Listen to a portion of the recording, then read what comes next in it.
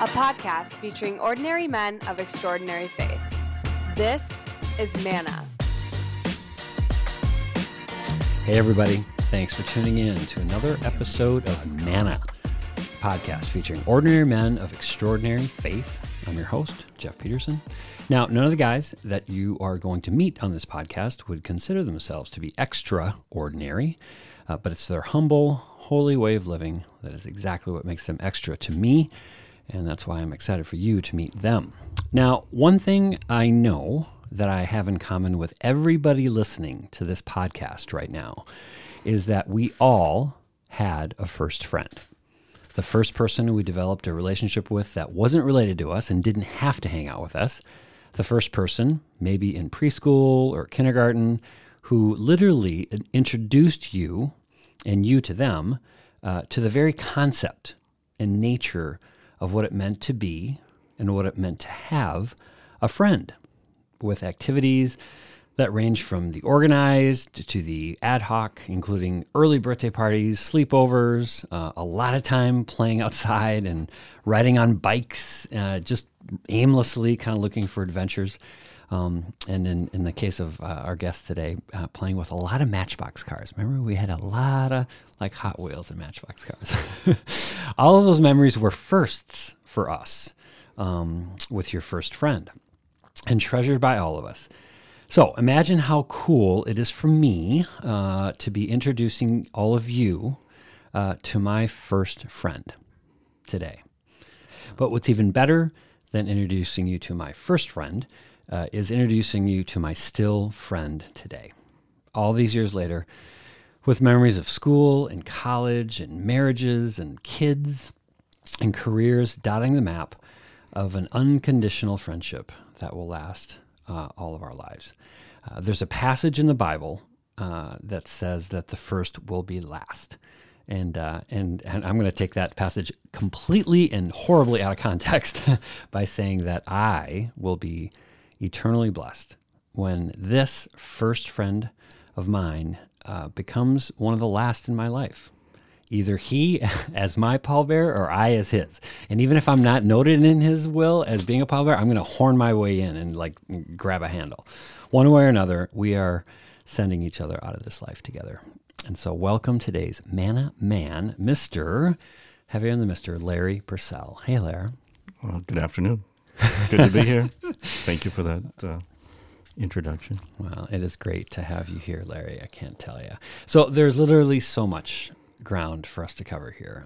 But this is where I am grateful that the focus of this podcast is about faith. So at least it kind of can hem us in a little bit here. And so I want to start, I remember growing up, and we both grew up in a really small town where Jesus also lives here in Annandale. And actually for podcast Manna listeners, we are actually recording this in Annandale. This is one of the kind of a nice little serendipitous here that we're actually recording this in our hometown. And one of the things that I remember growing up is, and you remember as well, and this is not to stereotype or cast any sort of like judgment, but in at least in our town, the church that you went to sort of like came with a set of, I don't want to say baggage, but kind of like perceptions, and you, ironically enough, have the distinction because I'm a very proud and I love everything about the Catholic faith, but you were my first Catholic friend. Because you went to the Catholic Church, and all the Catholics, were different than the rest of us because we were Lutherans or Methodists or whatever. And there's a great joke, the only joke that I ever remember, because I'm horrible at remembering jokes, but it's the joke where there's a line of dead people up at St. Peter's Gate, and they're all in line, and they get to St. Peter, and St. Peter says, "What's your name?" And this first person says, "Well, I'm Lutheran." And he says, "Okay, great. Just go down the hall, go to the 9th door, and that's your door." He said, "But when you pass door number 8, just keep your voice down." And so then the Lutheran goes on. Next person up is a Methodist. It says, "Hi, Methodist." "Oh, Methodist. Yep. Okay. Yeah, we have you down in room 13. Go down to the hall, room 13. But when you go past door number 8, keep your voice down." And then the next person comes out, Baptist. "Oh, Baptist, yep. Okay, yep, we have the Baptist in room number 19. go down to the hall to 19, but when you pass door number 8, keep your voice down. So finally, the next person up says, okay, I've been listening to all this. What's the deal with door number 8? And St. Peter says, well, that's where we got all the Catholics, and they think they're the only ones up here. So, long setup to a question. The first question, what was it like growing up in kind of a smaller town, and with the one Catholic church? I mean, did it feel any different? Did you sense any of that, like, what's the heck with all the Catholics, or not? I don't think so. It just seemed normal. I kind of wondered what the other religions were about. You Lutherans wondered what that was. But no, I don't really have a sense of that. So you didn't have any, because I remember Wednesday during school, that we had like religious release, and then kids would all kind of go off and whatever. And then the rest of us, like Protestants, would be like back at school, like doing like coloring projects or whatever. And you guys would like get on. Yeah, got on the bus and, I just was something that, I guess as a child, everything with the church, just following your parents and watching what your parents were doing. And I don't know that I questioned it that much or thought that much about, Lutherans or Methodists, or I did wonder why, everybody didn't get out of school and go to religious release. But right. Yeah. I remember, because we've known each other for so long, and I remember you guys were able to go to church on Saturday nights, which I thought was so cool. I was like, you didn't have to get up and whatever, and like that was just such a novelty. But you didn't feel like there was anything novel about growing up in the Catholic kind of tradition versus others? No, I don't think when I was young, I don't think I noticed anything. Mm-hmm. Yeah. What your parents were also just very faith-filled, and you guys, were always, I also remember during sleepovers, we'd sit down for dinner and you guys always prayed. And it was always, it was never like a big deal. It wasn't like, okay, everybody quiet, let's pray. It was just matter of fact. With your folks and how they kind of raised you guys, do you remember, was one of them more kind of into it than the other? Was your mom more into it than dad, or dad more than mom? I think my mom was. I mean, they both were, but what I remember from being young and what I remember about church or associating it with my faith is my mom always seemed to be helping others. I mean, whether it was if we had extra clothes to bring to someone who couldn't, needed new clothes or couldn't afford them, or food, or my mom was a nurse. So a lot of times I remember driving out, we'd drive out to some house in the country, and my mom would either help like a single mom with sick kids or something, and we'd go like every other day kind of to check on them, things like that, or older people like after a stroke or something. So that, I think that had a big effect on my faith young, just seeing that kind of service and helping others. And but one thing that I noticed, it wasn't just delivering food or delivering clothes or helping someone, like I said, she was a nurse, but she actually kind of got to know them. A lot of those people she'd keep in contact, befriend them, not just bring something to them if someone needed them, just actually kind of truly be there for them. So, and not to say that my dad didn't do that. I saw plenty of things that my father was doing, but it was definitely, my mom's. Mm-hmm. Was it kind of an extended family thing too? Like, did you feel like your cousins and uncles and everything? I mean, was it all, was church just kind of a Purcell thing? Yeah, and more so from again, my mom's side. Not to say that there's anything wrong with if any Purcells are listening, but on my dad's side, I think I felt it was just something that they were Catholic. They went to church. It's just a routine. It was just a habit. Yeah. I didn't get the sense of, and maybe I was wrong. Maybe I didn't see it, but I didn't get the sense that there was, something deeper than that. On my mom's side, though, I definitely could see, to me, a deeper, stronger faith, and kind of putting action behind it, not just showing up on Sunday. Yep. So speaking of your dad and other guys, so when you were growing up, and if maybe, all of us when we were young, we just kind of did what our parents told us to do. But were there any other than your dad, but maybe your dad was the biggest, who were some of those guy role models in faith? So it sounds like your mom was very active, very much kind of setting the tone for the family. Who were the men in your life when you were growing up that sort of set that sort of example for you to kind of follow? Like we said, my father, but also my uncles. Okay. And again, more so happened to be on my mother's side. But, we spent a lot of time with family and with my aunts and uncles. And, again, just seeing the service and giving back that they did, and just kind of the strong family that they each raised. My grandfather, for a certain point, my mother's father died when I was 12, so I don't really have a lot of memories, but he was very faithful, he was a tall man. He was 6'6", size 13 feet, I remember.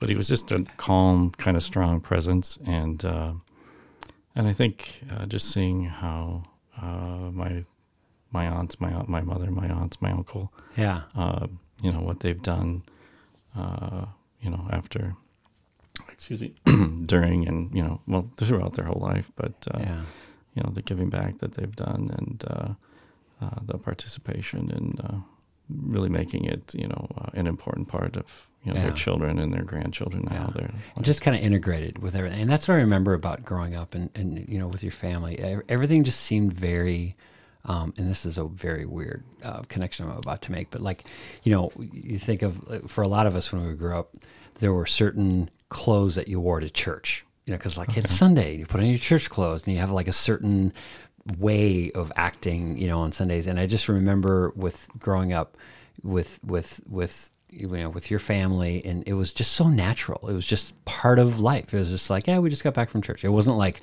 okay, stop the presses, we're going to go to church. It's just like, all right, it's time to go to church, And so my next question then is as you have now, grown up, and you've gone through school, and wonderfully married, and you've got great kids, that same, you're the godparents of our first daughter, and you still have that same level of just unquestioning, it's just part of life.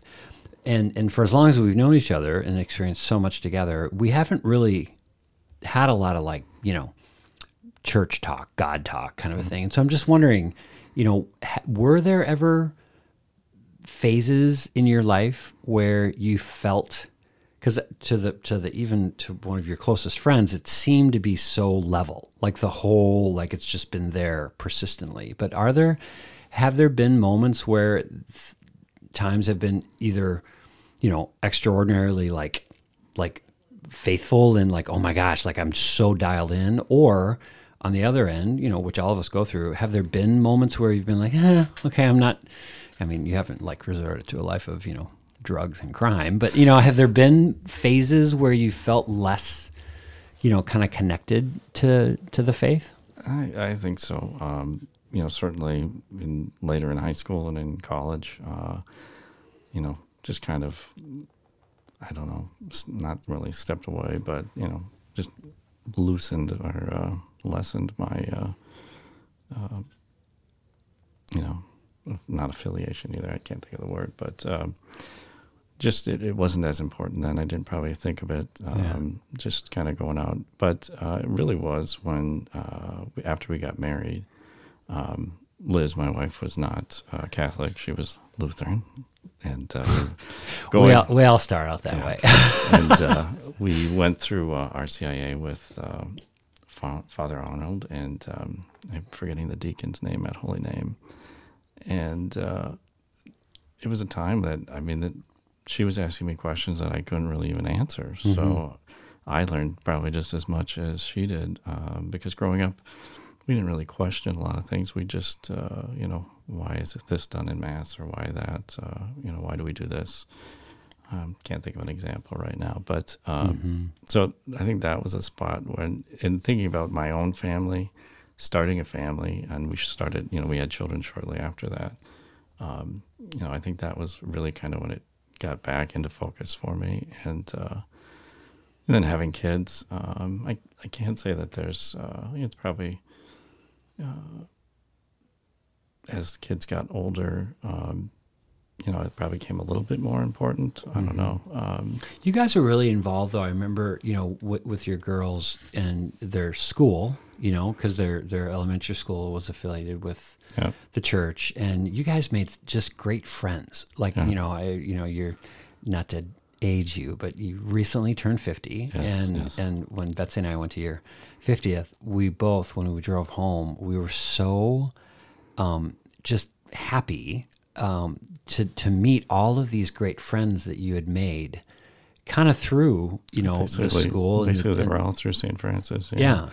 I think that like I said, Liz converting, and then when we started to have kids, not that there was a low point there, but you're busy with kids, and then we had Katie shortly after, and I think when they went to school and they started to grow up, and we went to St. Francis, and just the wonderful community that was there, and we started to meet all these people, and it felt it was a great place to raise your kids, and made wonderful friends, and kind of everybody coming from a little bit different area, but just learning about their faith and just having that extra support. I mean, we have a very close family, so that's been great, but this is like a second family to us. And so raising our kids in our faith, there's like 3 or 4 couples that we, my kids consider them just as close as their cousins. Right.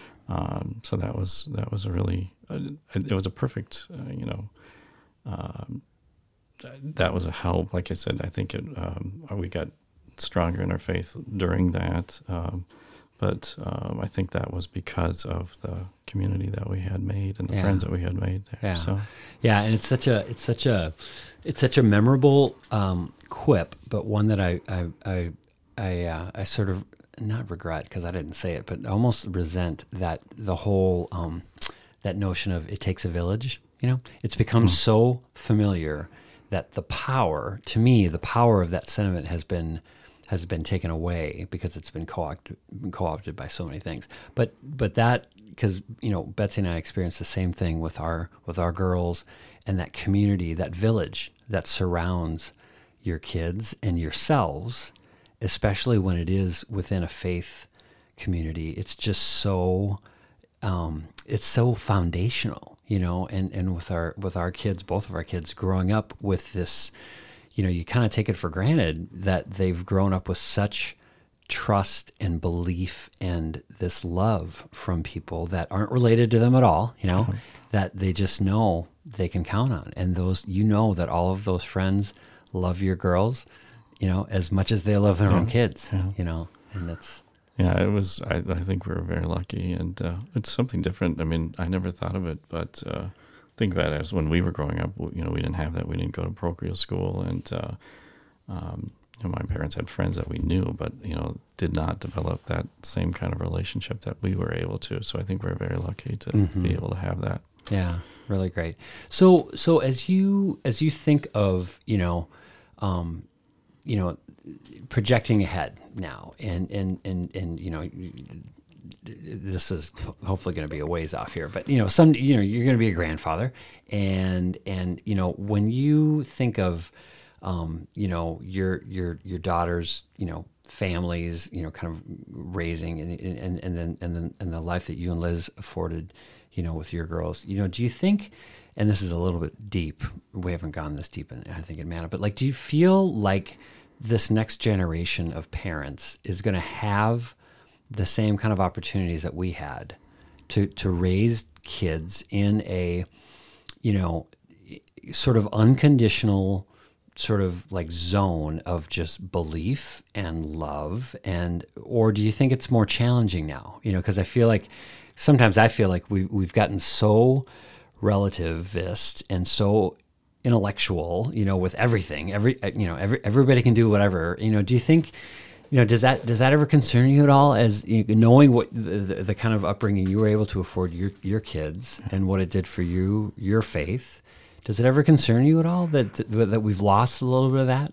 Yeah, I wonder. I mean, I have wondered. My daughter, our oldest daughter, just got engaged. So, but I think about how different our life was when I was growing up, and then how we raised our children, and it's a little scary to think that I would hope they'd have the opportunity that we had, and be able to have that community, but it's hard to say. I feel that our children's childhood was so different from ours that I can't imagine that there's not going to be such change for them. Yeah. So I don't know. Yeah, sometimes I don't even really like to think too much about it because I get bummed out. But I'm reminded by we have a and you've seen this. We have a big print in our house that has all of these great words and sentiments about the kind of boy we would love our girls to meet, and it's beautiful. It's this long thing. And so we have that, but it was like a couple months after we found it and put it up and felt so good about it that I was listening to something on some podcast or something, and it was a dad or something like that who said something like his only wish is that his daughters would find men who loved God more than them. Because if they did, then they're good. Yep. You know what I mean? And so then I was thinking, okay, we just spent all this money on this big print with all of these words. We could have saved a ton of money with just that. That's basically the headline. So, it's just so great. All right. Well, hey, we are to now the fun segment. Oh. Yes, as he sighs, because as folks who have listened to Manna know, this is the segment of the show that every guest knows the same 3 questions that we ask everybody, and they're very fun, ergo the name. And so we ask the same questions, and you've had a chance to think about your answers, and we can't wait to hear what your answers are going to be. So, fun segment question number 1 for Larry is, if Jesus knocked on your door tomorrow and just wanted to hang out for the day, what are you going to do with him? Well, welcome him in and compose myself for a little bit. And then I think I'd kind of divide the day into 3 parts and take him to places that, I find in nature that, bring me peace and joy. And so we might walk on our property, walk through the woods, and then maybe go out to Sheer Lake where my parents live. Because that's another place that just, it means a lot. Family's there a lot. It's an important part of our life. Mm-hmm. And, maybe on the walking path where I walk, sometimes try to run around the lake as well. But just places like that, things that I enjoy. I love architecture, so some of the great, houses are something that we could go around and see. But second kind of part of the day, I would bring them to all the people that, kind of shape me and who I am. And so we could get my parents out of the way because we were already there. For exactly. The lakes. Check that box. But, go to our oldest daughter's house. But then also, go to Hugh and Betsy. And then the 3 or 4 couples that we mentioned earlier that we kind of raised our kids with. Yeah. Stop and see them. And then the third part, maybe bring them somewhere that people were in need, whether it's the homeless or someone even out here like in Wright County that just needed help, and just see what I could do more to recognize and see things that that are needed, and how I could truly help something. And so that would be kind of the divided up the day that way. I love that. We just had a guest earlier this season that, and for as many times as I've asked that question, it was the first time that, and now of course it's blanking me who said it. He said, well, we'd go cure people. I'm like, yeah, that's awesome. What are the chances? Yeah, for sure. Let's go do some miracles. Awesome. All right. Fun segment question number 2. If you could go to church with any other guy, living or dead, famous or not, you could know him or not, who would you go with? I would go with my grandfather, Lewis, who we talked about him earlier. He died when I was 12, but just a great man again, just a giant when you're little, and he's 6'6". He just seemed like a giant, but he was always very calm. And but I think he had a strong influence on my mother and my aunts and uncles, and so I think to spend some time with him would be good. That would be cool. I love that. All right, fun segment question number 3, bringing it home now. And now this one, a lot of guys that we've interviewed here have had sons, or they've, been coaches or whatever. So I've been able to say, well, you could probably just, dig something up from the best. But this will be kind of a little bit unique, although I know you've definitely had a chance to mentor other young men. But the question is, if you could give one piece of advice to another guy, another young man, kind of early on, coming into his own as a teen, about just living a life of faith and living it. Manna is all about just living a comfortable, not overly, bombastic, kind of way, thinking that you have to always be quoting scripture or whatever. But what would it be? What would the piece of advice be? Well, I would say if they're young, well, I feel like I'm saying more than one thing, but I would say to ask questions, because I think the young men that I've seen, and our daughters especially, when they're growing up, they want to understand their faith more, and not to be afraid to kind of put yourself out there and maybe participate in something, but to ask questions about it. If there's some things that you don't understand about your faith, or you are just wondering, don't be afraid to ask those questions and to kind of get in there and participate. And can be slow at first, just a small step at a time. But when I think of that, I just think of we spend a lot of time with the kids in school and stuff, and just the questioning. And I think there are probably a lot more questions that they never asked, that they just probably were wondering but didn't ask. Yeah, so, that's great. I don't know. Yeah, and God willing, you have a nice long life with great friends to get those questions answered. So That's great. All right, Larry Purcell, thank you so much. Thank you. Thank you for listening to Manna. If you have any questions or recommendations for future guests, send them to mannapodcast@gmail.com.